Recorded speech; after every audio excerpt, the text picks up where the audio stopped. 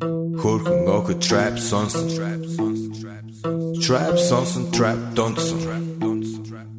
Түүний сонсдог хөгжим дур булаан. Дагаж дуудан дур булаа мууруулаа.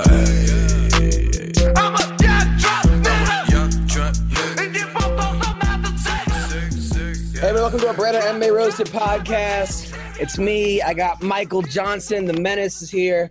We're waiting for Shang to come through. How you doing, man? Good. Not too bad. Just been taking it easy, relaxing, and enjoying myself, time with family, friends, and it's going good. Nice. So you're in Florida right now? No, I'm actually back home in St. Louis. Is that where you're from? You're from St. Louis? Yeah. Born and raised. So I came back to spend some more time with the family. Get my mind off some things, and it's been good. So who's staying at your place in Florida? Oh, my lease was up last year, so I just got out on time and just came back here. So. Got it, man. Got it.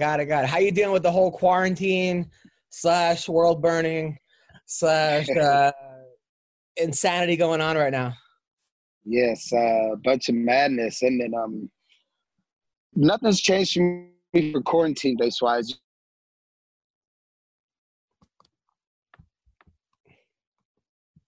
Hold on, I'm getting weird. Michael, hello. Like even before it was going on, we were still training. I had a fight to get ready for, so nothing really changed. Yeah, no, right? Strange. Got it. And then just watching all these protests and everything, man. Hopefully some shit changes. Yeah, man. It's gotta change. It seems like they've passed some reforms where police can't choke people anymore, so that's good. Yeah, well, they still got lethal weapon with their pistols. So. It's a good point. Well, you gotta start somewhere, right? Yeah. Have you been doing it? Have you been going to any marches or protests or no? No, and I've kind of wanted to, but at the same time, I've just been so caught up in get my situation back on track, and they haven't really seemed to be very good places, man. Just a lot of shit just keeps going on and happening, and kind of tend to maybe stay away from things that don't tend to go my way sometimes. So. Be putting myself in situations like that, who knows what's going to come across me. Are you worried about going to a protest and getting into a fight and winning the first round again? And then Yeah, it happens, right? Those first few minutes, the shit will come into play. You are undefeated in first rounds of fights. Like you might be the best fighter in the history of first rounds. No, it's fucking crazy, right? Like, have you ever lost a first round of a fight? You haven't, right? I don't think I have. No, I don't think I have at all. No, I honestly think every fight, the first round, you won every first round. Do you think maybe like you're too good at the first round, so then you kind of you're like, oh, I got this, and then fuck. Maybe, man. It's something like that. Me, I'm not making my in-fight adjustments or what. Maybe I do get a little too ahead of myself after, just having so dominant first rounds. And maybe I need my ass whooped every fight in the first round. Then I need to come back, Well, your last fight, you were looking so good, man. That might have been the best Michael Johnson we've seen in a while. And I almost look, it's obviously a loss, but I almost don't even count it as a loss because it's one of those things where you're just like, it was weird, right? It was like the kid threw a Hail Mary, and I think you're the better fighter. And I think anybody who watches that fight knows you're the better fighter. I just think that you just got caught, Yeah, absolutely. I got caught and I got put in a position where, I didn't realize how deep it was until it was too late.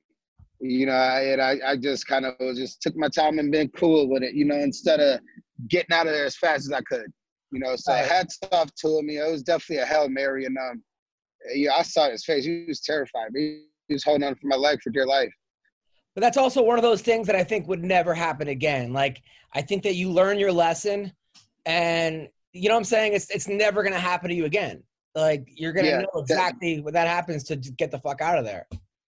Definitely, 100%. And yeah, I took it like that. You know, I don't know if you guys can see like my face and my reaction. I'm like, fuck, and I'm walking off in the back. And, you know, that was a kind of easier one to swallow than some of my recent losses, just because I know it's not going to happen again. Everybody watched and saw what happened. Like, he's not the better fighter, but, you know, he just got me in a position, and, you know, he won it. Even as like a wrestling coach, for me, it was like if I was coaching a kid who was up 10-0, and the kid just threw a Hail Mary hip toss move that just almost, or like a spladle or something, where you're like, oh, but it wasn't like, it was one of those things where you're just like, okay, all right, let's you know. Yeah, the shit would never happen again. Yeah, 100%. Yeah. Are you worried about getting cut or no? No, not necessarily. I was, but I was that right away. But at the same time, I think, man, I just think my tenure, how long I've been in the game, the way the first round went, and even my last three losses. I mean, shit, like, I come out on the losing end, but those are fights I was winning. Those are fights I had won, I had in the bag, and I just let them slip out. So, you know, I'm hopefully, you know, I get that that respect that, hey, he's been in the game for 10 years, 20 plus fights, and I got one more left of my contract. And, you know, let me finish fighting it out, and we'll go from there. Oh, 100%. I mean, and even the guys you beat, man, the guys, I mean, wins over Poirier, wins over Andre Fili. You beat the greatest of all time, Labov. So, yeah, I mean, you're fighting against Josh Emmett. You were winning that fight. Elkins, you were winning that fight. Gaethje, you were winning that fight. So I mean, these are all fights that like you were winning. The Nate Diaz fight, was that just a thing of you just got in your head? Yeah, I think it was. You know, it was weird in that fight. I was getting off on him so easy, and then the second round, he like kind of grabbed for my hips. So I'm thinking the whole fight after that, like, damn, he's gonna try to shoot and take me down.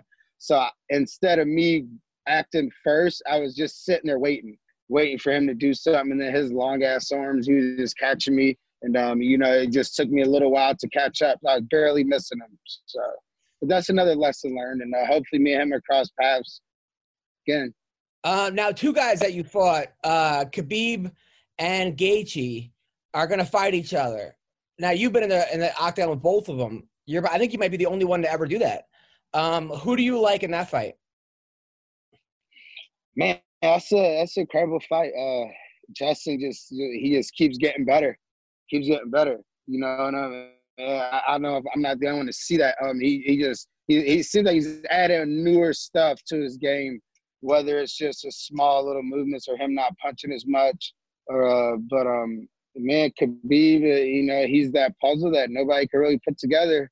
So I see if I mean, it's just like it is. If Justin can stay on his feet, he wins that fight. But if Khabib does Khabib and gets him down, then, you know, it's going to go like every other fight he's had. The Gaethje fight you were winning, was that a thing where you just got too excited? A lot of shit went wrong that fight. I don't know if you guys can see it, but yeah, I'm a little excited. I was fighting half knocked out after the first round. I caught a huge headbutt from him in that first round, and, you know, we really didn't get a time pause or maybe, but I was seeing two of him that whole fight. So I was just trying to push it together, you know, for those however long we fought. And it was a point where, you know, we got into that scuffle, and, you know, I was hurt, but, you know, Big John's yelling in my ear, do something, I'm going to fall, I'm going to call it. So I just dropped, like, to get out of the way of him punching me in hopes that, you know, he would follow me down and we keep fighting down there. But he called it right away, and that's how it is. So 12 seconds, I wish we had those 12 seconds back. I mean, that's the thing about your fights also, man. This is also why I think they'd be crazy to cut you. And in a way, I don't want you to get cut, but I think you could win $1 million in the PFL. So if you do get cut, I want to see you become a millionaire, because I think you'll win that. But you've never been in a boring fight. By the way, we got Shang here. We got Michael Johnson. Hey, what's up, man? Michael the Menace Johnson. Oh yeah, I know who the fuck you are. Yeah.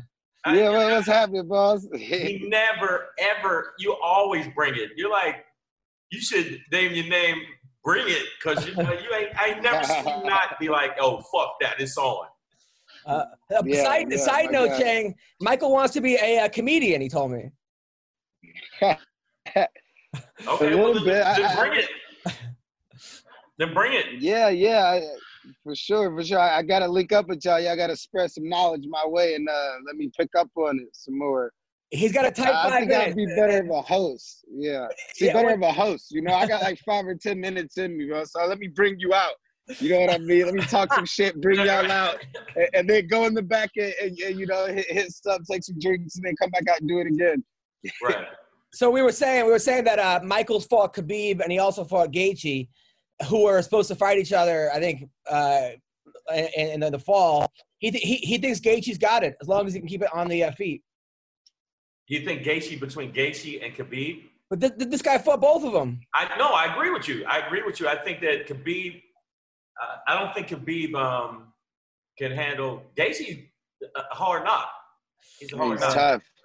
He's gotten better. So as I said, go ahead. I'm sorry. If it stays on the feet, Justin's got him, and Justin's got great takedown defense. So it's gonna be difficult. I don't know, but Khabib, if he is not wrestling bears or riding fucking dragons. Yeah, he's a problem, bro. Like I said, I think he's gonna stay undefeated. What was he saying to you when you guys were fighting? He was talking, but I couldn't. What was he saying? If he gets out of the game soon, he's planning on this being his last. Oh, no. What was he? Just talking shit on the title in the middle of the fight. Yeah. He's just saying how he deserves the title and this to that. And he even tried to tell me to give up at one point. I just have like a back smack him. I'm not gonna give it up. I'll fight you from down here, bro, but I ain't giving it up. Exactly.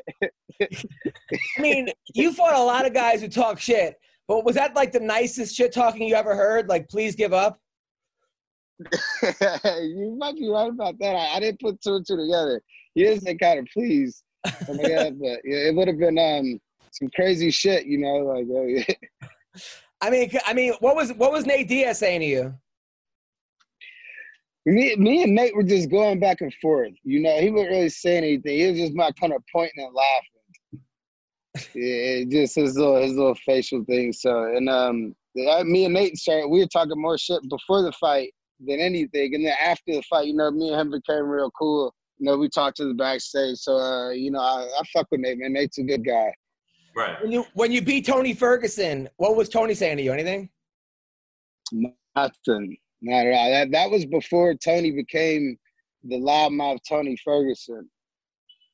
Yeah, he was a little bit more reserved back then when I fought him, but now he's way more outspoken nowadays.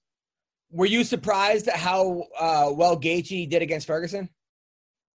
I was. That one thing I was surprised about. But at the same time, you know, I just said, like, Tony's a guy with just great cardio, and he puts the pressure on people, and that makes it hard for him. And but he's really easy to be hit. Yeah, I think he's a little sloppy. He sits there, no head movement, and Justin's the wrong guy to fight like that because he's got heavy hands and he throws everything in combination. So he was hitting them with ease. Yeah, but you gotta, Ferguson, the weight cut. And all of that shit he was dealing with. He was dealing with a lot of other physical shit. So I agree with you. He shouldn't have fought him that way. But at the same time, he had some other shit he was dealing with. Oh, definitely. Yeah, and you can't. It kills me when people say no excuses. No, fuck that. That is an excuse. But he's an idiot. But he did his own weight cut. Who the fuck waits for a fight that doesn't happen? Fucking Looney Tunes. But I'm saying.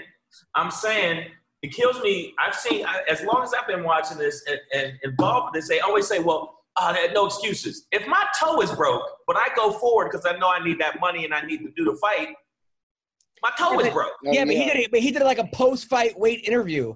He waited in by himself, interviewed himself, and then did a stare down in the mirror. But to a fight that wasn't even happening. I mean, the guy's just fucking. Yeah, that's some Looney Tunes shit. But, you know, and I agree.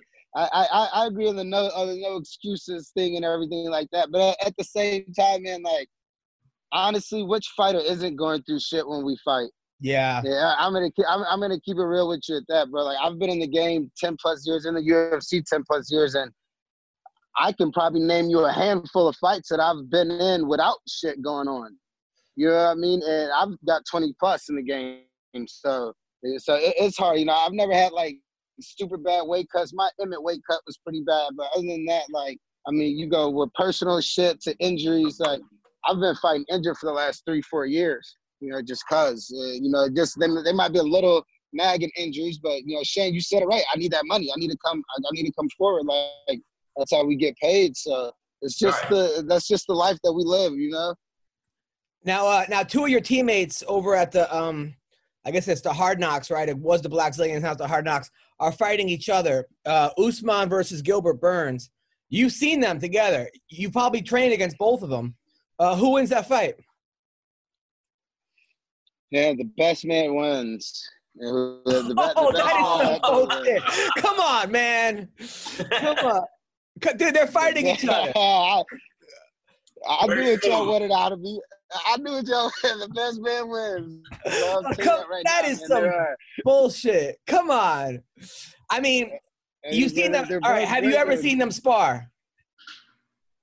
Yeah, of course. We've all been teammates for the last like 10 years. Ever since our gym is open, we've all been teammates. So who gets the best of who in sparring?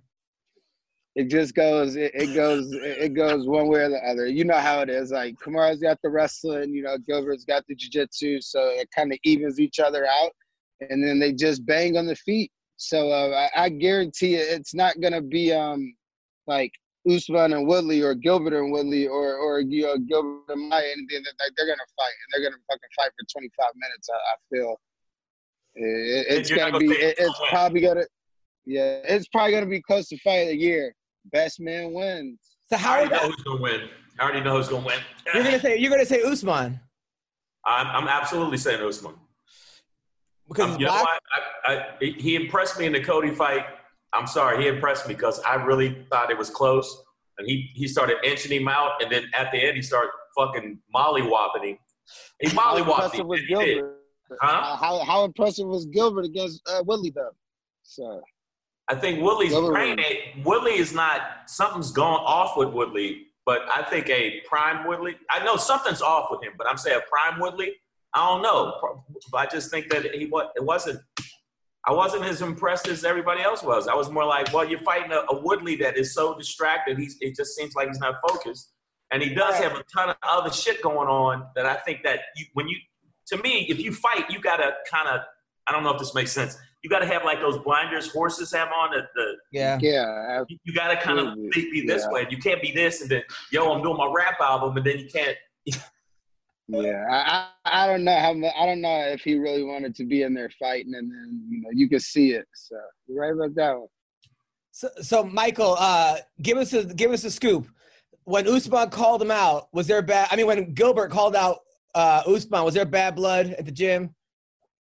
I don't know, and that's one thing, and that's one thing I took, because I've been out of Florida for probably like a month. Like after my last fight in Jacksonville, I probably stayed in Florida for a few days, and I came back home. And I don't know if you noticed, but my Instagram is deactivated. I don't really go on my Instagram that much. I just kind of stay off of social media a little bit. So I've been so out of the loop and everything. Like, friends had to tell me that they were fighting. I was like, oh, shit, they're fighting? Like, I thought Gilbert would have fought one more time before they fought. All right, so what happened? Did you get some girl pregnant? You got a girl pregnant? Is that why you what happened? No, nothing like that. Nothing like that. No, just distractions, bro. I was going through it myself, a little personal problems. And, Instagram is just, you open it up and it's just a bunch of fake bullshit. Like, all right, so it's got to be with a girl. It has to be with a girl, right? It has with a girl. Come on. Trust. What? Trust, it's not. Trust has nothing to do with it. It could be family. It could be family. What happened? What are the problems? Talk to us. Just personal, bro. I just didn't feel like, if you get depressed a little bit and you pop up on some social media and everybody thinks that putting out that they got the happiest, most successful fucking life of all time, and you're saying, that shit gets to you a little Yeah, bit, bro. It's just a bunch of bullshit. So, yeah, but dude, listen, man, you're a kid from the Ultimate Fighter. You had a lot of problems growing up. You made it to college wrestling. You made it the Ultimate Fighter. You got to like the top 5 in the world. Yeah, a couple fights didn't go your way, but you're still a legend. In my book, you're a fucking legend, bro. Everybody knows that, dude, and that's a fact. Everybody knows it. Fucking Dana knows it. You know, Lex Luthor. I call him Lex Luthor, but Dana White knows it. He knows it, and everybody that you fought knows that there's no like. You always, that dog in you. Like you're like, you always bring it, man. There's no reason because you lost a fight that you should feel the need to get the fuck off social media because. Who cares, bro? It's bigger than that. Oh, yeah, for sure. That wasn't the main thing, but yeah, you know, like, it's something to get away. But it's gonna come back. You know, it's gonna come back. I'll get it back and everything. And I'm not finished in this game. I know that for sure, bro. I'm only 34, so I got a good 5 years left on me. Shit, DC's what, 80? He's fucking still fighting. Yeah, looking good too. I don't know. You're kind of looking a little bit like him. Don't lower that camera a little bit. Yeah, no, I still got my full hair. All right. So let's talk about some MMA news. So Amanda Nunes says she might retire. She says she's got nothing else to prove. I'll tell you one thing. If she retires, the division I would hate to see her go. But the division becomes a lot more exciting, though, because nobody's coming even close to her. Yeah, but I don't think that she's gonna retire. I hope not. But she's having a kid. And what else has she got to? I mean, she's just that much better than everybody else. I mean, what is she gonna do? I mean, maybe she goes, takes some times off, has the kid. Yeah. It froze for a second. Yeah. I mean, what did you do? Fight 2 girls at once? And then come back when she sees 2 girls at once. I'll watch. Now, how do you think she does against Henry Cejudo? Because I was joking when I said it, but people think that she would actually beat Cejudo. There's no chance, right? No, man. And the thing is, like, I don't care how dominant a female is in females like MMA, like there's still a man and a woman. And I mean, she's big, she's got size, she's great. I'm pretty sure she's tough and she can take a punch, but at the same time, Henry's a man, and if he laid a few good shots on her, like she's just like no, like she's still a woman, you know. Yeah. Now Henry said he wants to come back and fight Volkanovski. How do you think that fight goes? I think that goes pretty good. That's a pretty good fight. I mean, it just looks Henry's got that pressure on him. But I thought Henry retired though. He said he's going to come back. He's going to come back and become 4 Gs. Or 4 Cs. He wants to be quadruple C. And I mean, if he wins it at 125, 135, and 145, that's pretty damn impressive. You got to admit. I mean, no one's done that. That's impressive. I mean, he's one fucking tough nerd. He's a fucking nerd. He's one of the like he's badass nerd up until you He is a tough nerd. I think that he would have a problem. I think Volk will give him the business, truthfully. You think so? I think so. Even if you know what, because even you know what, you got to think he comes with that pressure fighting up front, but that motherfucker Volk, he just seems like he's just like he got some kind of machine parts in his fucking head. Well, he used to be 225 pounds, and now he's like 145. Like the dude. Oh yeah. I mean, shit. Yeah, I'm saying there's something. I don't know. I think Cejudo would have a fucking problem with him. I think it'd be a problem. Yeah. Yeah, he might even stay at the 35 and 25s. Another guy you knocked out, Dustin Poirier. Probably your best win, right? You think? Yeah, I would think so. It's just crazy because before that fight, I texted Dean Thomas and I go, "How's Michael Johnson going to do against Dustin Poirier?" And he goes, "Poirier is as sure of a bet you can make." That's what Dean told me. And then you just knocked him out. Like, I was like, man, that just shows you that you can't bet on MMA, man. Like, holy shit. I missed that. I was getting a call. What happened? I texted Dean Thomas right before that fight. And I go, hey, I want to bet on this fight. How's Poirier look? And he goes, he's as sure as a bet as you could make. And then you knocked him out in 30 seconds. And I was like, so, I mean, you didn't just beat Poirier. You beat, like, the best version of Dustin Poirier, which is pretty damn cool. Yeah, it wasn't like a slack or older Poirier. It was like, yo, I'm at my prime, and he got dusted. Yeah. So, I was not surprised. I was surprised by how fast. I wasn't surprised by it at all. Michael keeps freezing. Michael, you here? Yeah. Okay. I can hear you guys. Yeah, I just Okay. lost the video. Yeah. So Poirier, That was a Poirier and who's he fighting? Dan Hooker. Yeah. I mean, that's gonna be a great stand-up fight. I wish I could get some stand-up fights like those. To keep you guys grapplers, but I don't think we've really seen how good Hooker could like actually be. You know, I don't think he's fought the guys like Dustin in this. So I think this is really going to be his first true test. Yeah. Well, I mean, he beat Al Iaquinta pretty good, and but Al's a gamer. And Al's he's definitely a gamer, but there's a certain point where all that shit don't. After a while, it's like, okay, as soon as you stop moving, I'm Dude, but somehow, some reason, Al just keeps beating up Kevin Lee.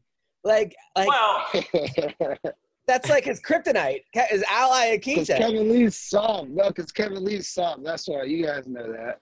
He's soft? You know he's soft a little bit. You know he's got that. He don't like to get punched around. Dude, he knocked out Gillespie. Gillespie just woke up yesterday. No, but okay, no. I think Kevin Lee. I think that he's like when he's on the ground, he's a beast. But I think he don't like. He just seemed like getting punched in the face after a while. He goes, I don't like this. I don't like. When it gets a little tough for him, when it gets a little tough for him, he really wanting to bang. It does seem like Kevin Lee. I guess like they always say, one guy's a hammer, one guy's a nail. When he's the hammer. Like Kevin, like if you can win the first round against Kevin Lee, he's a different fighter. If he wins the first round, you know what I'm saying? Like he's gonna win the fight, mostly. Oh yeah, confident Kevin Lee when he's in there and he's running a confident. He's hard to beat. Now I'll give him that. He's very talented. But I just think when it comes down to it, when it's not going your way and it's time to back down and try to get it back, I don't see him really getting that point. Hey, Michael, do me a favor. Can you leave it and then come back so I could see you? Yeah. All right. All right, cool. Yeah, dude. Adam, the fight where I saw the best fight, I was going to ask him this too, was Chet Congo, where it looked like there's no fucking way he's coming back. And he was knocked all over the ring. I'm thinking, he's done. And he just kept fighting. And at the end, he just went, and then all of a sudden you see wobble, and it was over. Yeah, that was against Pat Barry. That might have been the best comeback I've ever seen in my life. Yeah, because he was losing. I mean, he was losing. I mean, that fight, I would say 9 out of 10 refs would have stopped that fight already. The Kevin Lee, Pat Barry fight we're talking about, Michael Johnson? Pat Barry? Ever when Chet Congo, Pat Barry. Chet Congo. Remember Chet Congo, Pat Barry. Yeah. No, Chet Congo, what I'm saying is, Chet Congo, like, where Kevin Lee, if he's losing that bad, he's lost. Whereas then Chet Congo was like, no, I don't give a fuck. I'm going to keep swinging until this shit is over. And I think that's why I think there's two different kind of fighters. Like, the fighters like that where they just, you know what, I'm getting my ass fucking mashed, but I'm going to catch this dude. And those kind of guys, I don't think Kevin Lee's that kind of guy. You know what's so you said that fight was my first UFC fight. I remember that fight yesterday. This was nuts. The Chet Congo, Pat Barry. Wait, you were on that card? That was my first fight. Yeah, that's what I ever fought Lotto. It was in Pittsburgh. Yeah. Wow. Yeah, it was in Pittsburgh. Yep, that was the first fight. Yeah, after the Ultimate Fighter. Were you going crazy? Yeah, me and Matt Mitchell were going crazy because we were both there because we were both kind of competing for like a knockout of the night bonus. And then that shit happened. I was like, oh, man, my head's done. Like, they're both getting a knockout of the night bonus. You know what's crazy? So I actually posted something recently. I said, because sometimes I just wake up. You ever just, Shang, like you just wake up and you have a joke on your mind, like you fall asleep to joke. I think I jokes in my sleep, or And I woke up, and for some reason I felt like posting, like, not even a joke. And I was like, motherfucker, because everyone, right, I feel like there's a lot of people, there's a whole younger generation of people that just want handouts. You know, they just want things given to them. And life isn't fair for them, you know? And I go, you want to win? Here's how you win. You show up early, you're last one to leave, you put your head down, you work your fucking ass off, don't quit, and you just keep doing that over and over and over and over again. Especially with wrestlers. That's how you're going to win. It's going to suck, but that's how you're going to win. Eventually, you will win. And somebody wrote, that's a fucking immigrant mentality. And I thought, yes, that's exactly what that is. That's why that's exactly what that is. Immigrants have it right. They work their fucking ass off. And it brings me back to this. There was a fight last week. I don't know if you watched the UFC. There was a girl who trains an American Top Team. Her name was Agapova. You see this girl? She looks like a young Joanna Jędrzejczyk, and she was tall and just fucking lighting this other girl up. This girl, Hannah Cyphers. And then I read about her. She won $50,000. She lives in Kazakhstan, where the average pay for the year is $3,500, which we should move there, become fucking millionaires. Yeah. She rides her bike every day to practice, an hour to ride, because she doesn't have a car. And then she got hit by a car and still didn't, and then had to pull out of a fight, came back. But that's a girl who you have to look out for. And I'm sure you see it, Michael Johnson, at the gym, right? You see these some of these guys from Dagestan and some of these guys from other countries. They work harder. Yeah, because I mean, this is like, you hate to say it, but it's like, everybody wants to come to American dream, but they see, like, I got to come here, I got to put my head down and work and become, world champion, because, that's, they're being successful and winning. And it's just like us in here, man. Some of us got the same mentality, the same idea, and that's what it takes. We weren't born up with, silver spoons in our mouth and come from rich families. A lot of us got to, work for the shit we get. Where did you grow up? St. Louis, grew up in Virginia. I grew up here, it wasn't like crazy projects or nothing like that, but we weren't like fancy living either. You know what I mean? Like, we still had to go, like, my mom worked night shifts in and out to support, me and my two other siblings. I had to be up at 5 o'clock every morning to bus out to school to the county, from like elementary school all the way till, I graduated. So, we didn't have it easy, but we didn't have it like super extremely tough either. You know what I'm saying? So. Do you experience a lot of racism growing up or no?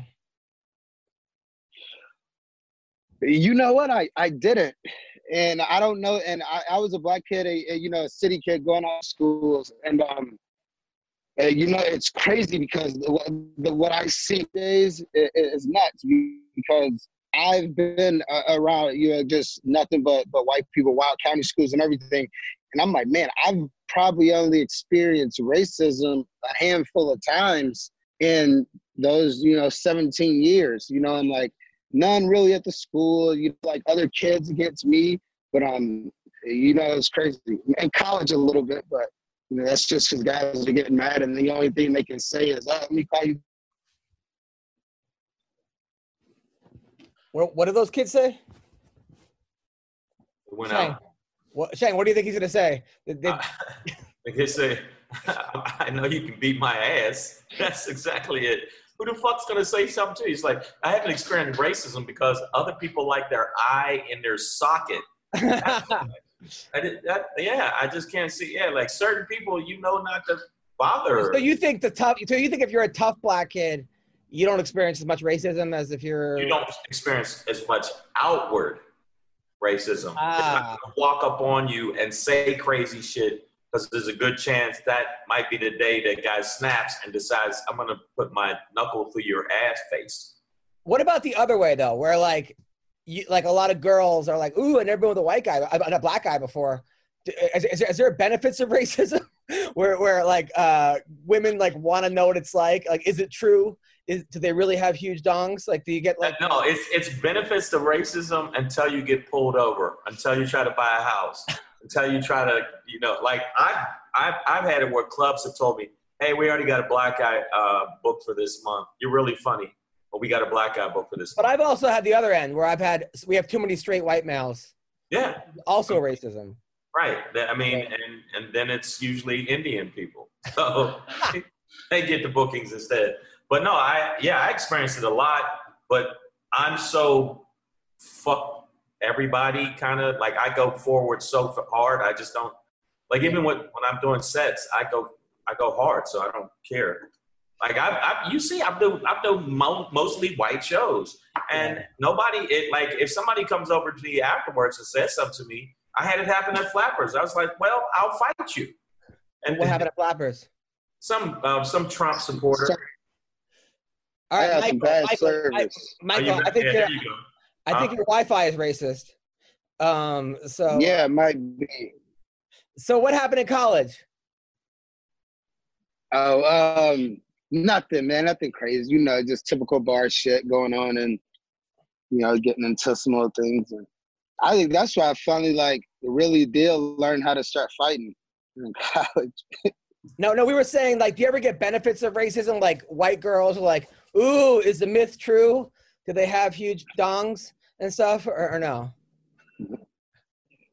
Possibly. That could have happened a few times back in the day. The myths are true. Yeah, come find out for yourself. Yeah. or the white girl that wants to make the dad, the racist dad, jealous and mad, so she brings me home or some shit. Yeah. Yeah, I mean, see, nobody talks about that side, right? Nobody says, yeah, you get pulled over, but how many times did the girl want to piss off her dad and you got a blowjob, right? So you don't think there's like... I think one's worse than the other. I get what you're saying. Yeah. One's worse than the other. Yeah, I think you're right. But I think that also the fact that you've made it to the level you made it, man, you're going to get, like, every fight, you're going to get some tail if you really wanted to.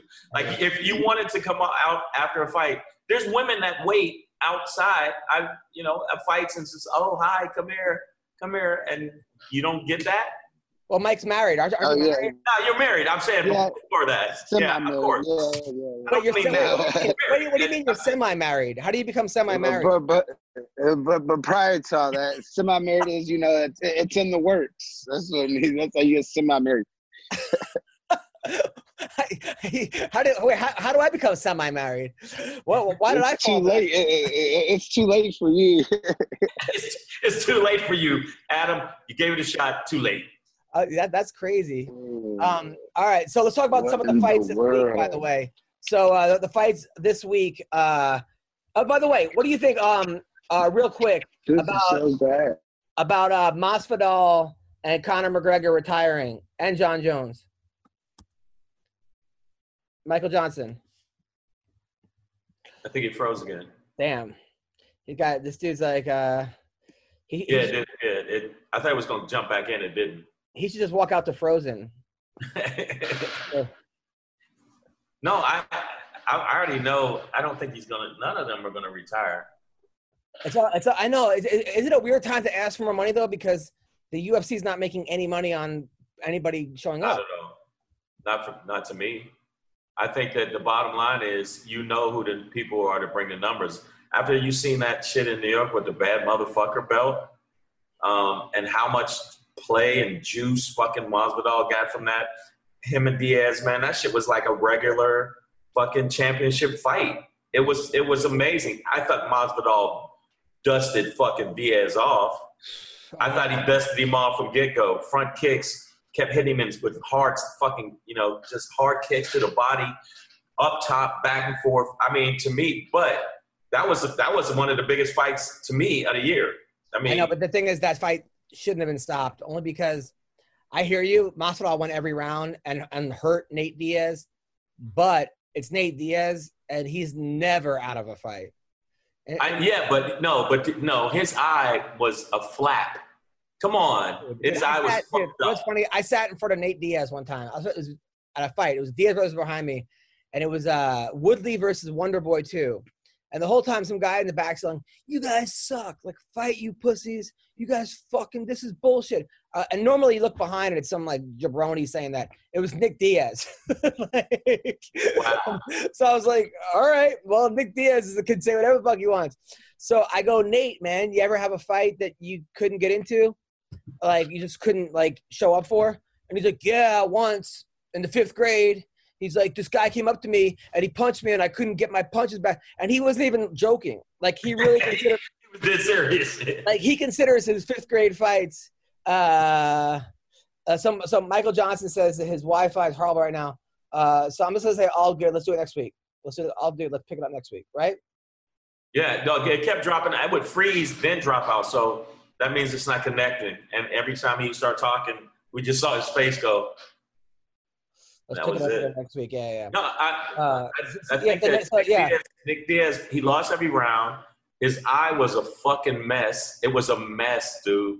It was one of those fights where you go, I was sitting there going, oh, fucking somebody stop this. His eye was too fucked up. Well, what's crazy is that he looked so good against Anthony Pettis. Like, there he is. And like that was one of those fights where, man, like he looked so good against Pettis that I was back on the Diaz train. Not that I ever jumped off the Diaz train, but he looked so good against Pettis. And I'm like, you know what? I think he might beat Masvidal. But Masvidal looked at 3 fights in a row, where he looked. That's the thing. Right. So knocking out Darren Till, Ben Askren, and Nate Diaz. He didn't knock him out, but stopping him. But he pretty much he was housing him. And his whole thing is, look, I signed a contract, but they kind of stiff arm me, and I want to renegotiate. And the UFC is like, well, you signed a contract. Now, I can see both their points. You know, at the same time, certain guys you got to make happy. You know, and I think that he's one of them. I think he's one of them. I think Conor McGregor's one of them. I think Nick Diaz is one of them. Who? Nick Diaz? I think Nick Diaz is one of them. You got to make him happy. I mean, he brings more eyeballs to the UFC than a lot of other fighters, and so you can't shirk that away. To me, I agree with the fighters completely. It's because I'm gonna tell you right now, I know people that aren't into fighting that were like fucking Masvidal's fighting because they knew him from. The backyard fight. Yeah, that motherfucker's no joke, man. And he also seems like a pretty reasonable guy where I don't think he's like, I want $30 million for my next fight. You know, he's not one of those guys that I think it's like $30 million or I'm out. Like you could probably say, all right, what would make you happy? Here's your contract. What can make you happy? And he'll probably come back with a number that's not crazy. Right. So he to me, when you see the old footage of him, even when some of his losses, which were so fucking razor sharp close. Yeah. I've seen him in fights where it's like, oh, that could have went either way. Yeah, I thought he won the Ally Quinta fight, to be honest. The Ally Quinta fight, there were a bunch of them that could have went his way. It could have went his way, but I mean, I think that him going away and doing the crazy fucking reality show got him more focused, and then he came back and was the killer. He didn't do a reality show? Yes, he did. What did he do? Masvidal did a reality show for a year. What show? A survival show. Really? Yes, he did a survival show. He did it so he could. It was a lot of money, and he did it so he could really kind of refocus and disconnect from everything, and came back and was a monster. Well, there's a guy that like we talked about before, where there's fighters and then there's like athletes who become fighters. I mean, there's a guy that was fighting in Kimbo Slice's backyard for free. Yeah, just to fight. Yeah. By the way, you ever watch that show Street Beefs? Yes. Oh my God, there's some good fights on that. But but you could see if they went against somebody that knew what the fuck they were doing, it would be a couple of them. I was like pretty impressed, and then there were guys that some guy like OG who won, but like he Like he fucked me up. So, you know. I watched a couple different ones on YouTube where they have this one where they go down. It's like Fight Club. And the bottom line is I've seen a real fighter. They had this one video where they showed a real MMA guy against a real street tough guy, and it wasn't even fucking close. All he did was as soon as he grabbed him, he started wrestling him, and it was fucking over. And that's UFC 1 all over again. You know, UFC 2, UFC 3. I mean, that's what happened, you know. There's nothing better than watching one of these guys who's like the toughest guy in his, you know, Staten Island nightclub get the shit. There's something really. It's almost like when you see some of these Instagram people on comedy, or some of these people that have popular podcasts, go to a real comedy club. See, they don't have that anymore. People don't realize it. There's a lot of people now that like they have a really successful podcast and they just they tour and it's their people and they come. But that's not how it used to be. It used to be before there were podcasts. Like you went to the Comedy Cellar or you went to Gotham Comedy Club or you went to Stand Up New York. And if you didn't bring it, it was crickets. And it wasn't like you were not bringing it amongst a bunch of people. Like there were guys like you and Godfrey and Jim Norton and Pete Correale and Orny Adams, DC Benny, Judah Friedlander, Dave Attell. And this is when I was first starting up because I used to go all the time. I was like a year into comedy and I just watch it. And there was nothing better than watching a TV star at the time. Yeah, I know what you mean. Go in there and just get fucking humbled. And because it was like, if you didn't fucking bring it, it was done. And in LA, there's still that sometimes at the Laugh Factory or the Comedy Store, but not as much, you know? And now people just go right to they headline. But I've done it before where I've had comics like go, hey, mind if I do a guest set on your show or whatever? And like, I know them. I'm like, all right, but no one else knows them. It's an impartial crowd. And they come off. They're like, what was that? What? Like they're shook. I'm like, yeah, because you only perform in front of your home field advantage. Right. You only perform in front of people like, we love you, Jimmy. You're funny, Jimmy. And then you get in front of a bunch of people like, hey, fuck you, Jimmy.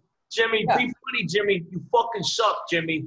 Nobody knows your stories or your little catchphrases or, you know, all of a sudden, like, if you don't have a joke and you don't have taglines, and then set up, punch, tag, set up, punch, tag. People are just looking around. Oh, and I've seen it where the whole crowd just breaks out and like starts talking. I seen a comic that he wasn't really a comic. He was more of an actor. What's his Skippy? Oh yeah, Mark Price. Is that his real name? Yeah. From Family Ties. Yeah. He was on for a long time on TV show. I did a set and he came in and did a guest set and I wouldn't say my crowd. It was just a crowd. And I've never seen somebody bomb so badly in my life. But when he first walked up, people were like, oh shit, it's Skippy. And then like 30 seconds later, they're like, oh, Skippy sucks cock. He's horrible. But black crowds are the most honest. Black crowds don't give a fuck. You got to bring it. I did both. I would do gigs up in Harlem and do stuff up in the Bronx. But then I still did like the comic strip. And I was lucky enough to get in Caroline's comic strip and in some of the major rooms. So I think they're harder. It made me a better comic. I bullshit you not. It made me a better comic. I mean, what's his name? Who's really funny? Got JB Smoove. Had to follow Michael Blackson in Florida, and dude, Michael Blackson's a beast. But Michael Blackson's a beast in front of that crowd. I've seen him in front of a mainstream crowd and a regular crowd, and he's almost a parody. But he does well. He does good enough. I've seen him do. I've seen him. I've seen comics I like. Capone. I've seen some they go in front of mainstream crowds and they don't do as well. They just don't. Yeah. But in front of that crowd, like an urban crowd, black crowd, they murder. I had to follow Capone once at the Bronx, and people was like 3 minutes in, bring Capone back on stage. And then when I got into a heckling match with him, I won the heckling match. And they're like, all right, you cool, finish your set. But at first it was real dicey because he killed so hard, doing the bodega. He did the bodega jokes and everybody thanks. Yeah. And I was like, I don't have nothing like that. So, I mean, I think that the same thing when we were talking about fighters, there's people that are comics and there's people that play at comedy. And I think there's some people that are like, in the fighting, they're athletes and they're physically, they're perfectly, fit for fighting. And then there's that motherfucker that will fight you at Ralph's. Like, hey, you want to go? Let's go out in the parking lot. And to me, Masvidal is one of those dudes. He pieced up this dude backstage because he's like, fuck you, let's go. And he did. And so he's one of those guys. He threatened when he threatened, he was about to fight. The guy he knocked out, and like Askren in the lobby, like in the lobby, he said, "Dude." And then I don't think Askren knew. I don't think Askren knew. Ben Askren's used to shit talking in the wrestling community, like having fun with it, and it's not a game to Masvidal.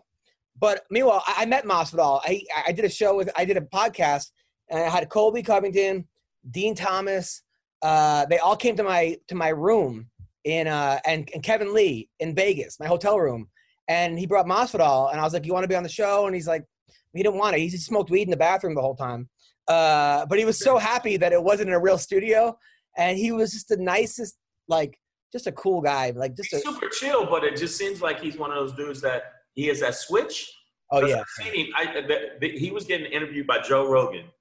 And he was dead serious. He's like, dude, I don't like this dude. If I see him at Whole Foods, I'm going to piece him and Bisping almost got in a fight in like the elevator at one time. Yeah, he's one of those guys. He's like, no, fuck you, let's go. And I think that Asher didn't realize he was like that kind of guy. He was not playing. Just like I think Habib is not like that. He's just like, yo, fuck that. You can't talk about my father like that and think I'm not going to want to kill you. That's why he jumped out of the ring with a double fucking horse kick. He's a dude like, no, this is not. This is serious. You know, when we had Khabib on the podcast back when it was me and T-Rex, and this was like Khabib was like 3 fights in, and I go Khabib, and I was funny because I had T-Rex pretend he was the bear, you know, that he used to wrestle. So I'm like, hey, we got someone on the phone who's pissed off that you beat him when he was younger, and T-Rex like, he was playing a bear, and Khabib starts like dying laughing, and he goes, you guys are crazy. I'm like, we're crazy. You wrestled a bear when you were 40 years old. Exactly. Yes, we're nuts, but you're getting Kodiak bears in headlocks. We're two guys on a podcast on Fox Sports. You're wrestling bears, which, by the way, if they would have had that, like, imagine if the U.S. that would have happened, they would have called child services in like 3 seconds. Hey, you're not allowed that. That's animal cruelty. It's like, yeah, but the bear won a couple rounds. I asked him, I go, who wins, Pettis or the bear? And he goes, the bear. The bear's got better wrestling. And then he goes, tell Bear, I'm #1 contender now. He's old. He has to go back to the line. And then he goes, I go, but he wants to fight you. And he goes, tell Bear, send me location, right? Like, and then he used the same thing with Conor, send me location. And the thing is, when I saw that interview, I thought, I think he's serious. Oh, he was totally serious. He would have fought Conor in a parking lot in Denny's, like in front of nobody. That was the one I thought, you know, where people play at hating each other. I thought, no, this is so fucking real. And then only 2 other ones. I thought for a minute there when Chael Sonnen was talking shit to Anderson Spider Silva. When I never seen Anderson Spider Silva do some shit in the weigh-in, he fucking gave him a shoulder to the face. And I've never seen him, like, get that way with somebody. He's usually kind of respectful. Yeah. I think there was that was like, because Chael Sonnen was just fucking just sunning. Chael was like, you know, one of those guys that he's so smart. You know, as a comic, you can walk the line. I try to become that comic that can walk the line. He knew how to walk the line where, yeah, some of the things he said he probably shouldn't have said, but it wasn't like I feel like Colby. I love Colby. He's a friend of mine. But sometimes even me, I'm just like when he said that, like Matt Hughes got hit by a train. Hit by a train. Yeah. He can't, he's kind of paralyzed. He's finally getting back together, but like his life is altered forever. And when he beat somebody and goes, hey, get on the Colby train unless you're Matt Hughes. Like, he made a fucking Matt Hughes train joke. Yeah. And I'm like, even I was like, holy shit. Now, I love walking the line, and I would have been like, wow. I would, you know, where you go like this. Cause like, dude, Matt Hughes, like, he's like permanently fucked up, you know? Yeah, for the rest of his life, and you're making jokes. That's why I think when he got like his jaw cracked, I think it was cracked. I don't know if it would. No, it didn't break though. He thought it was broken. It wasn't. But even worse than that, Shang, is he got kicked out of his own gym. Like, he's not an American Top Team anymore. Oh, So shit. he and I talked to him about it. I called him up and I was like, hey man, are you okay? Like, and I didn't want him to think that I was like trying to get the scoop for a podcast. Sometimes some people think that like because I have a show, but like Colby's a friend, so like I'll call Colby sometimes and he'll call me, and it's not about the podcast. I'll just be like, yo, are you sure you know what you're doing? And he's like, yeah, I'm building a team around me, and I'm bringing in the right people. And look, man, like it's your life. Who the fuck am I to tell you how to live it? I mean, look, I've never been the number one guy in the world at anything. He was the number one fighter in the world. So obviously he has a recipe for success. It's working for him. Now listen, if I was his coach and I was his manager, I would say apologize to whoever the fuck you got to apologize to. Get back an American top team.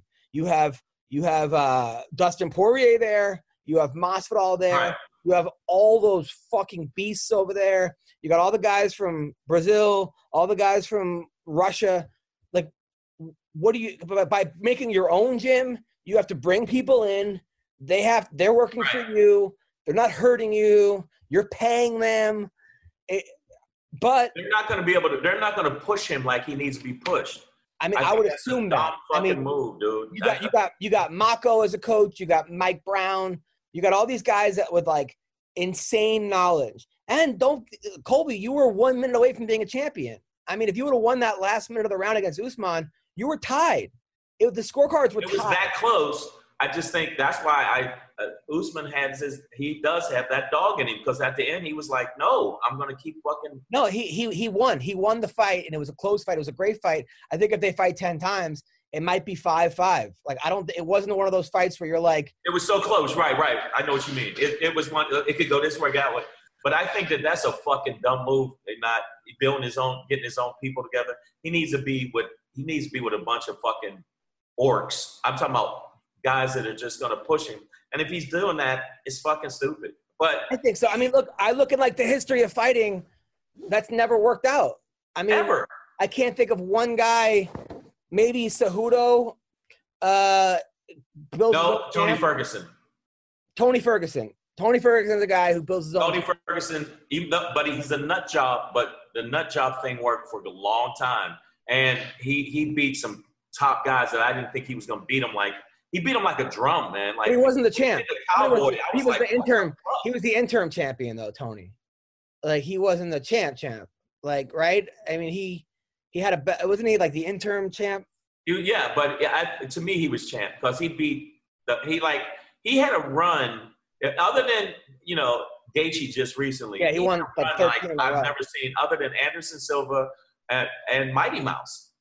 Yeah, you're right. You're absolutely right. Tony Ferguson is a guy, but Colby Covington is in Florida, and you got the Black Zillions or whoever, Hard Knocks, this guy's team, with Usman and those guys. You got American Top Team. You have access to the best fighters in the world. Why would you not take advantage of that? I think that maybe, like, knowing the way he comes off, I think maybe his ego. Well, he said they were trying to, like, they made a rule that he couldn't badmouth his own teammates. So they were trying to harbor his own speech. They're trying to fuck up his own speech. And I don't know, man. I think it's a dumb move. And I mean, I don't know, dude. I just think it's a dumb move. And I guess we'll see, right? I mean, Woodley says he signed the contract to fight Colby. He says he got the contract, he signed it. Now, Colby might be looking at that as like, all right, Woodley's coming off 2 losses in a row. And he's a threat. So what do I win by beating Tyron Woodley? Right? If I lose, or if I lose from Tyron Woodley, I get fucked up. Tyron's not going to want to lose to Colby. He's going to be extra motivated. Right. And if I win, I'm right back to where I am right now. Now, if I wait out the Usman versus Gilbert Burns fight, then I could probably get the winner of that fight. So Colby's probably thinking that. But I still think that if he fights Woodley, it's one of those fights where I think that he needs to do that. I think he needs to fight Woodley to kind of be like, yeah, I told you what the fuck's up. But if Woodley cracks him, then he's going to actually fall notches. I think his status will just go. Oh, totally. And it'll be a racist thing.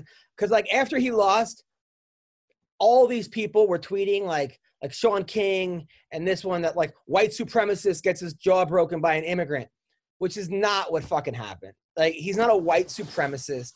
You know, he says some dumb things, but right. I think it's more of a, as far as I know, like it's hard because if you I've seen him say some shit that made me go. You look at what he says on paper, you're like, it's not good. But if you listen to him and watch him and see how he is around people, you're like, okay, this guy's playing the heel. You know, he's playing the heel, but there's a certain point where even when Trump was playing the heel, there's a certain point where it meshes over and you go, oh no, fuck you, dude. Well, Trump wasn't playing a heel. That was fucking no, he is a heel. I'm saying that the problem I have with Code, is he just? I saw he was playing the heel, and then after a while, I'm like, okay, dude, fucking stop.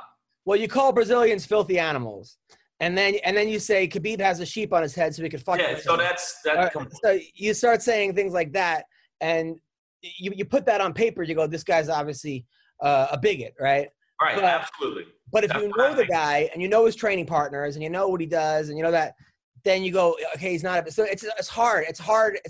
It's not so black and white. The stuff he said pertaining to Usman wasn't cool. There's stuff he said that after the fourth or fifth time, I'll go, okay, I'll give you a pass, you're a good fighter.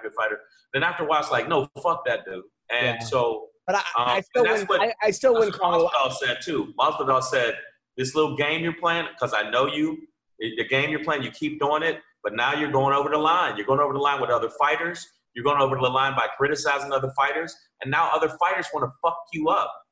Well, here's the thing also about Colby is that I've always been like, look, if you're on my team, like you're on my team, you know, like your teammates are the guys in the American Top Team. These are the guys that make you better. Right. Like, I understand it's an individual sport, but there's no reason to fuck with your own teammates, you know, and that's sort of like what you learn first day of practice. There's like no I in team.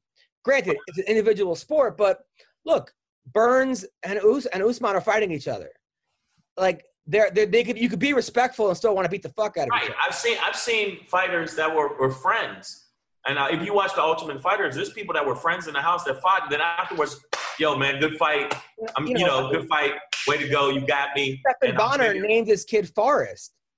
I mean, that he named his son Forrest after. Yeah, so you can be that way. I disagree with that because I look at how because you know my favorite fighter, one of my favorite fighters. I got my top three, but GSP. He rarely got mad. He respected him, even if they were talking all this shit, saying crazy shit to him. I like fighters like that. But I also like Conor McGregor, too, and I like Chael Sonnen. But I like fighters like McGregor. I mean, talk about a guy. I mean, McGregor says some shit that just like, you know, when he called Khabib's wife a towel. Oh, yeah. That wife is a towel. Like, dude. Yeah, that's too much. And that's why I think Khabib had that attitude. I think Khabib had that attitude like, oh, fuck that, dude. You have to understand, though, on the other hand, we're in the comedy business, right? We're in comedy clubs 24/7. Okay, every night of our lives we're in a comedy club for the most part. So right. we know comedy. We know what's funny. I know a joke that'll get 90% of people laugh. I know a joke that'll get 10% of people laughing. We know that. If you're a fighter in a gym and you just watch Comedy Central and these roasts or whoever, and you think something's funny, you don't necessarily know the line. So in defense of McGregor calling his wife a towel, like obviously you know that calling a Muslim woman with a cloth on her head a towel is not going to go over well. Right. But to McGregor being in the gym, looking at his phone, going, oh, this looks like a towel, I could sort of see how people would fuck up a little bit. And I'm not saying it's right, but you can see how athletes aren't majors in comedy. And they could say things. But you know what? No, when McGregor fought, he talked all kind of shit, did all kind of little idiot shit with Floyd Mayweather. But even though I thought that was – somebody was like, no, that was a real fight. I'm like, that was a money grab. Fuck you. It was a money grab for both of them. It wasn't – because, I mean, there was points where he uppercutted Floyd, and Floyd literally looked at him and kept walking forwards and smiled. Well, and there was then the 5th round, he started literally putting, and you've never seen Floyd that, put his head in his chest like, dude. I think that Mayweather, from what I heard from people that in the know, did not take that fight seriously. And that was like a sparring session. He went really half-assed in that fight. So I think you're right, but I also think that, like, if they fought again, I don't understand why Mayweather just, if he could have knocked him out early, just didn't. Like, if he would have went out there and knocked him out in 1 round, it would have been the best thing for boxing. Because it would have been like, look, this guy can't last a round. But to let him go 10 rounds with him, really, it was a moral victory for Conor. Made Conor look really good and did not make Mayweather look very good at all, to be honest. No, you know what? If you look at the pre-fight stuff, literally Floyd Mayweather said, this is exactly what I'm going to do to this dude. I know that he gasses out. I know that he doesn't understand 12 rounds, whole different ball game. And he literally said, probably, and his father, you can hear him yelling, around the 4th round, start showing him what's up. Then he did, and then the 5th round, then the 6th round. And from that point on, McGregor was just getting his head bobbled. And at the end, they had to stop it because it started looking like he knocked his head through the fucking ring, dude. Yeah, it was, I don't know, I was actually really impressed by McGregor, to be honest. I was impressed by McGregor, but I thought when I saw the pre-fight thing and I saw it, and he said, this is what I'm going to do, but I want to give the fans a show. I was like, they're doing this for fucking money. There's no other reason. This fight is absurd. If Floyd wanted to really, and Floyd's what, 20 years older than him? Yeah, I mean, they're talking about doing Pacquiao Mayweather again. Right. Yeah. I mean, the reason I think Floyd is one of the best fighters ever is you got to think he's fighting dudes 15, 16, 20 years younger than him. Canelo was 20 years younger than him and 40 pounds more than him. And he just made it look like a sparring match, like I'm fighting a kid. He's unbelievable. I mean, look, he comes from, his father was a world champion. His uncle was a world champion. Oh, I see what you're saying. Like, so it's all kind of inbred in him? He's so talented. His work ethic is second to none. I mean, he's amazing. He's a different level. His fight IQ is like, every fight he goes in there, he loses 3 rounds, figures out what to do, and then wins. He's that good. Right. Is it true that Conor McGregor made like $90 million? A friend of mine told me that, and I was like, are you serious? I don't know what he made. Get the fuck out of here. I heard he made just a chunk of change. I know that he's a different person right now. Like, he's actually, seems like he's humbled. He's like in shape. He's trying hard. His last fight against Cerrone, he looked better than he's ever looked. Right. I hope he says he retired. I hope he doesn't, because this is the McGregor I liked. I liked the McGregor when he was first coming up, and then I like this McGregor. The McGregor that was like making it rain. Yeah, throwing stuff at buses. I think that was some corny shit. That was corny to me. I was like, dude, just fucking do that shit in the ring. But at the same time, people were like, listen, the guy was a plumber and came from nothing. And if you're a plumber and you came from nothing and all of a sudden you get $100 million thrown at you, it's hard to figure out, and the whole country's behind you. But at the same time, look, other people, look, LeBron James seemed to come from nothing. You don't see him fucking smashing buses and making it rain. And not only that, he didn't. It was dumb. It was dumb on so many levels. He hurt other fighters that didn't have shit to do with it. No, they weren't even fucking part of his bullshit. So that was some bullshit. I was like, fuck him on that one. I mean, I'm a McGregor fan, but I was like, fuck him on that one. And the old guy at the fucking bar, that was like, what the fuck's wrong with you, dude? So I don't know. I like him, but I still was like, what the fuck is wrong with you? You know who seemed like they had the worst was black athletes in the 80s, because they got really famous and a lot of money, and there was no social media. You look at like my favorite athletes in the 80s, Darryl Strawberry, like who was doing like cocaine and like Molly and fucking hookers during the games. Like Dwight Gooden, who missed, the Mets won the World Series and he was on so much crack, he missed the parade after he won.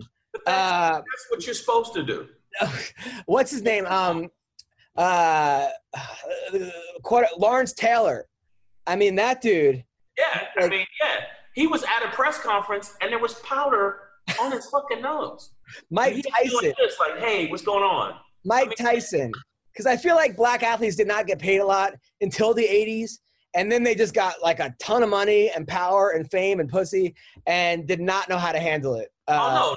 And that's why with the NBA right now, they got classes where they take these young guys and go, listen, don't spend all your money. Buy some car dealerships. Do this, do that.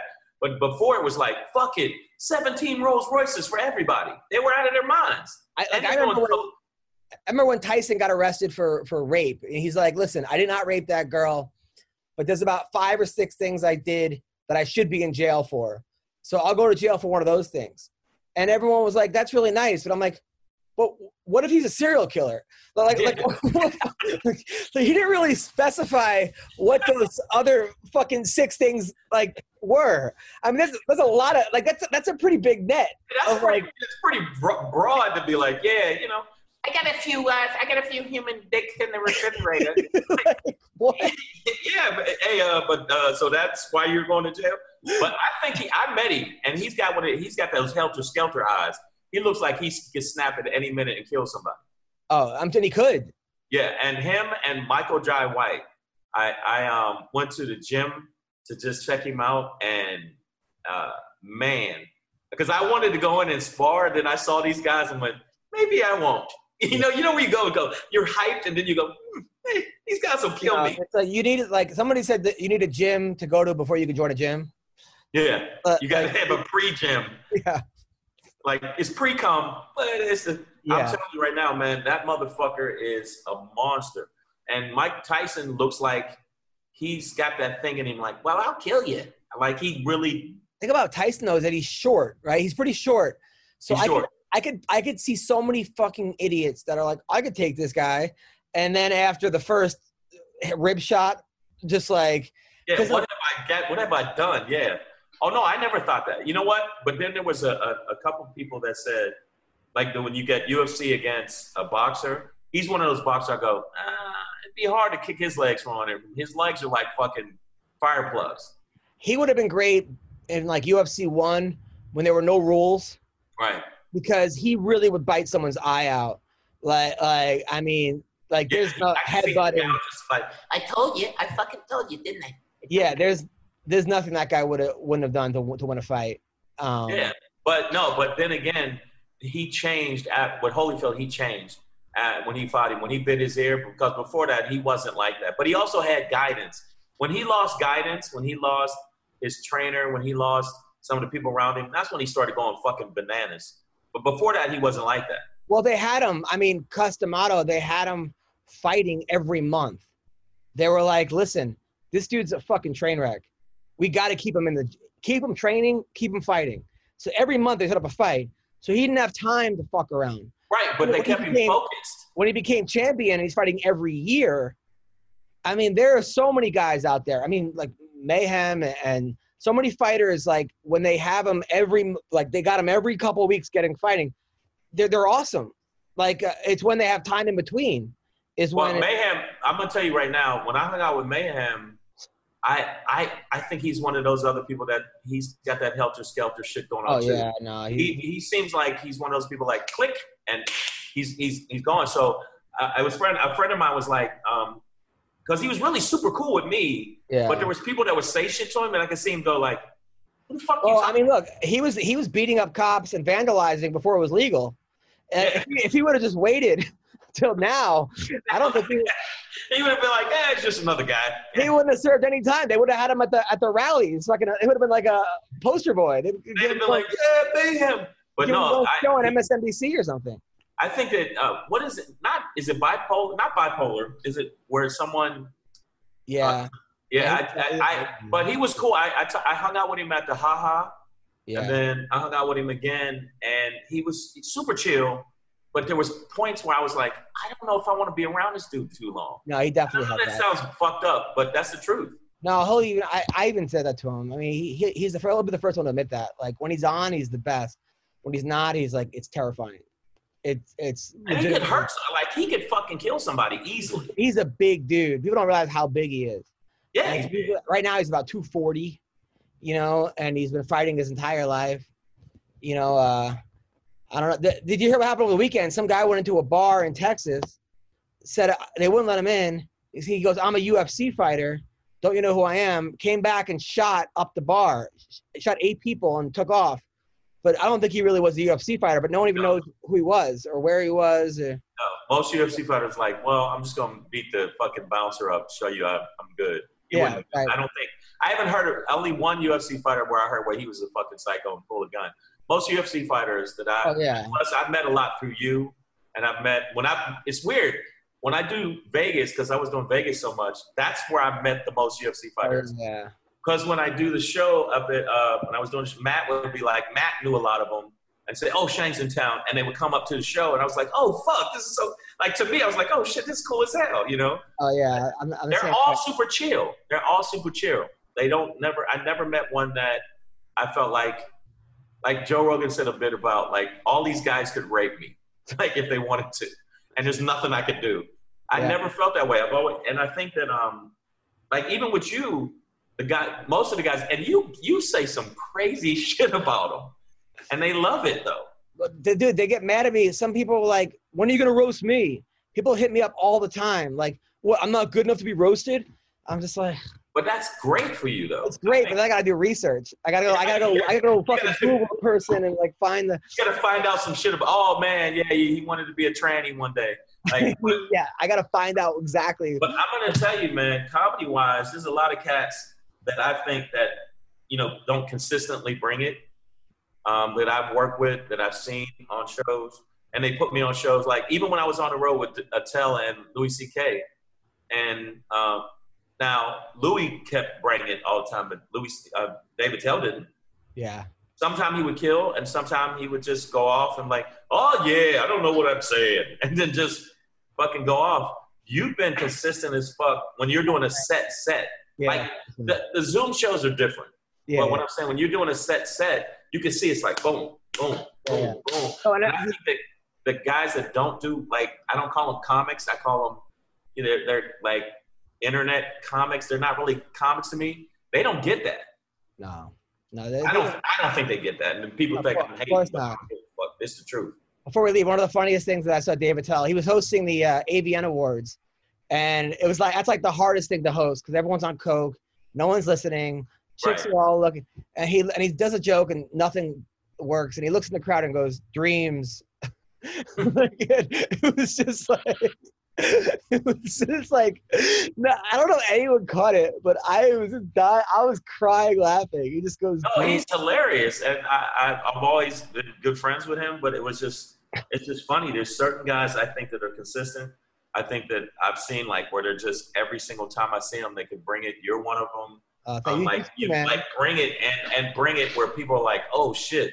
And then I worked. You know who I was surprised how much he was consistent was? Daniel Tosh. Oh, dude, Tosh is so underrated as a comic. Hey. He hates podcasts. He's like, I'm never doing a podcast. That's how he is. Like he doesn't sell any merch. I used to open for him. He's one of those dudes that like. He's not the nicest person. No, I did. I was doing the improv in Irvine, and he came each night to do guest sets. And the feature fucking hated him because he was supposed to do 10, and he would do like 25. So the feature would get bumped to like 6 minutes. Yeah. So they fucking hated him, but he was nice to me. I didn't know. Nice to me too. If he knows you're a comic, he's nice to you. But he's also one of those dudes that cannot hide how he truly feels about people. Like he's like a snarky, like angry dude, but like nice. And I appreciate him because there's nothing phony about Daniel Tosh. Like what you see is what you get. And people are never going to be like, oh, he was what a phony. Like, no, that's him. But he's funny as fuck. Man, he did guest sets. I was doing Irvine and he did like 3 nights. He came each night and he came with this fucking 6'1" blonde, just mutant. I'm like, where did they build her in the pussy lab? She was fucking amazing and super cool, but like was ripping. And the feature was mad because like, why do I have to go up after him? I said, because he's doing a guest set. You have to go up after him. Yeah. And so, I mean, for me, I don't give a fuck. I followed some monsters back in the day when I used to do. Remember Catch a Rising Star? Yeah.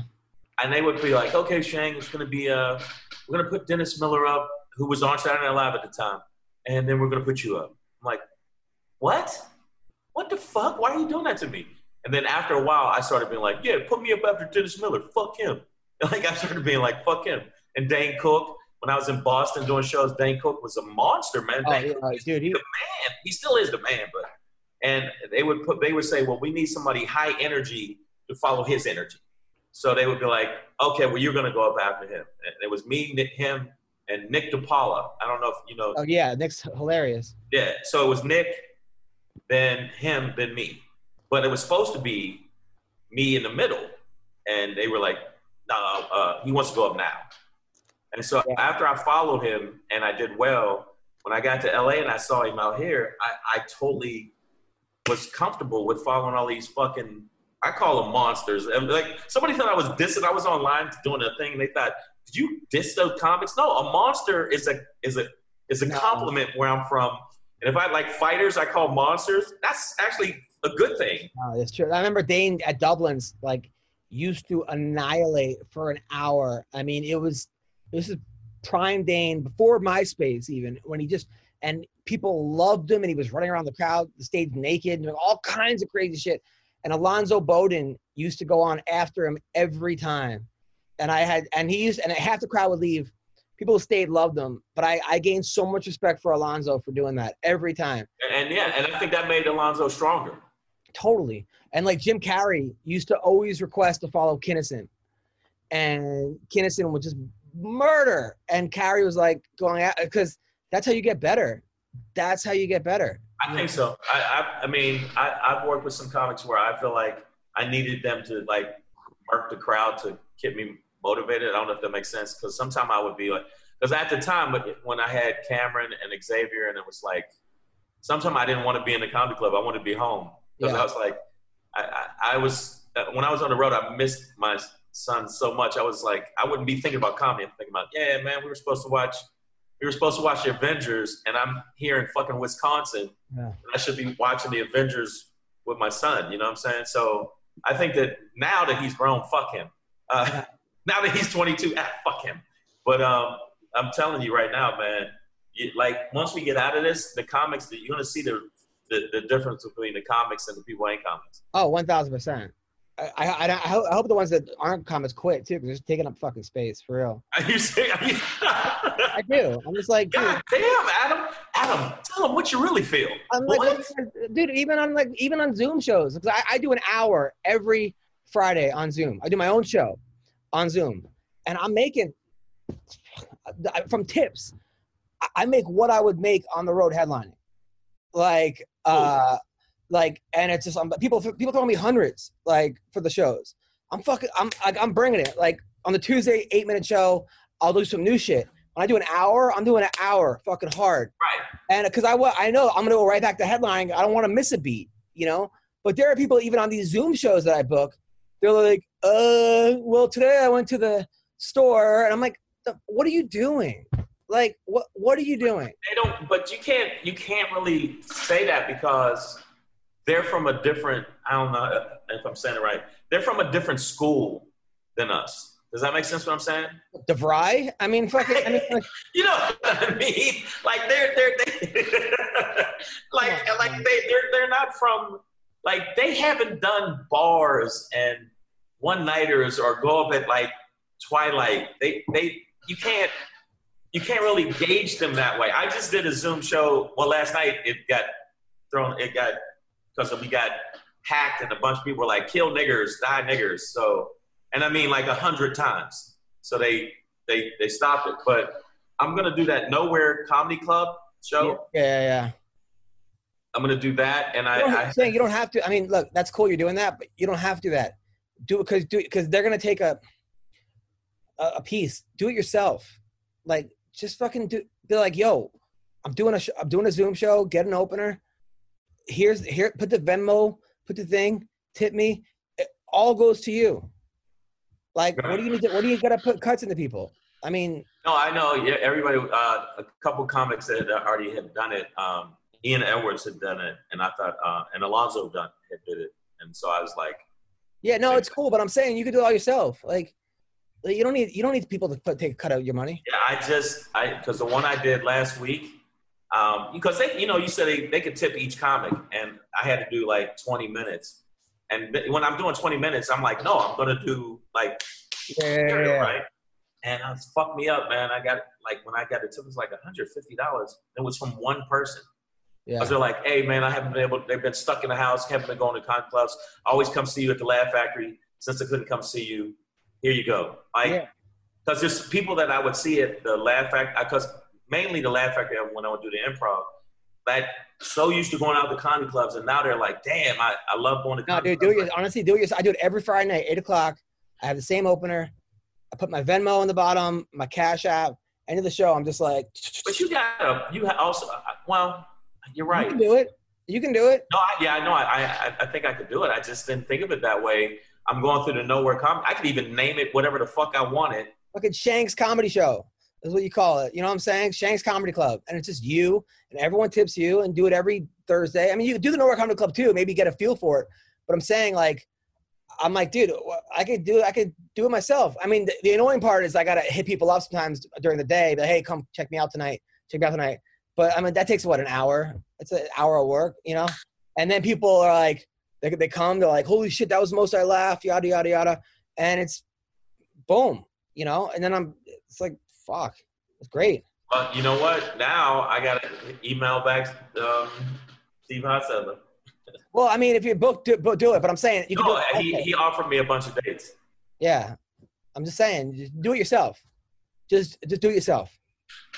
But sometimes you get Zoom hacked, and then if you put the Zoom. Well, what you do is Zoom hack. You just have to you got to mute everyone on entry, and then just remove them if they're being idiots. Wow. And then do that during the opener. So get somebody to do 15 minutes. So I just remove anybody that's fucking being a dick. Right. Or like the guy that showed his dick when I did your show. Yeah, exactly. Well, exactly. That threw me. I was like, is this fucking happening right now? Like, I've never done a show where this happened. So this is new. So, I mean, but yeah, man, I definitely think that, the main thing with these Zoom shows is, I mean, I made some money. I can't front. I've been lucky, but man, some of them are weird, man. Like some guy popped in and was like dressed and like a chick and was like dancing. I was like, nobody's going to take that box and fucking delete it. Yeah, no, you can do it all yourself.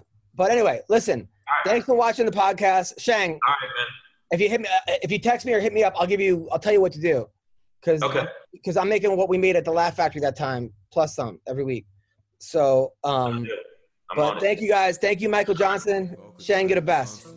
Later, man. You too. Trap sonsen trap dansen. Түүний сонсдог хөгжим дур булаан. Даавар дуулан дур булаа мууруулаа.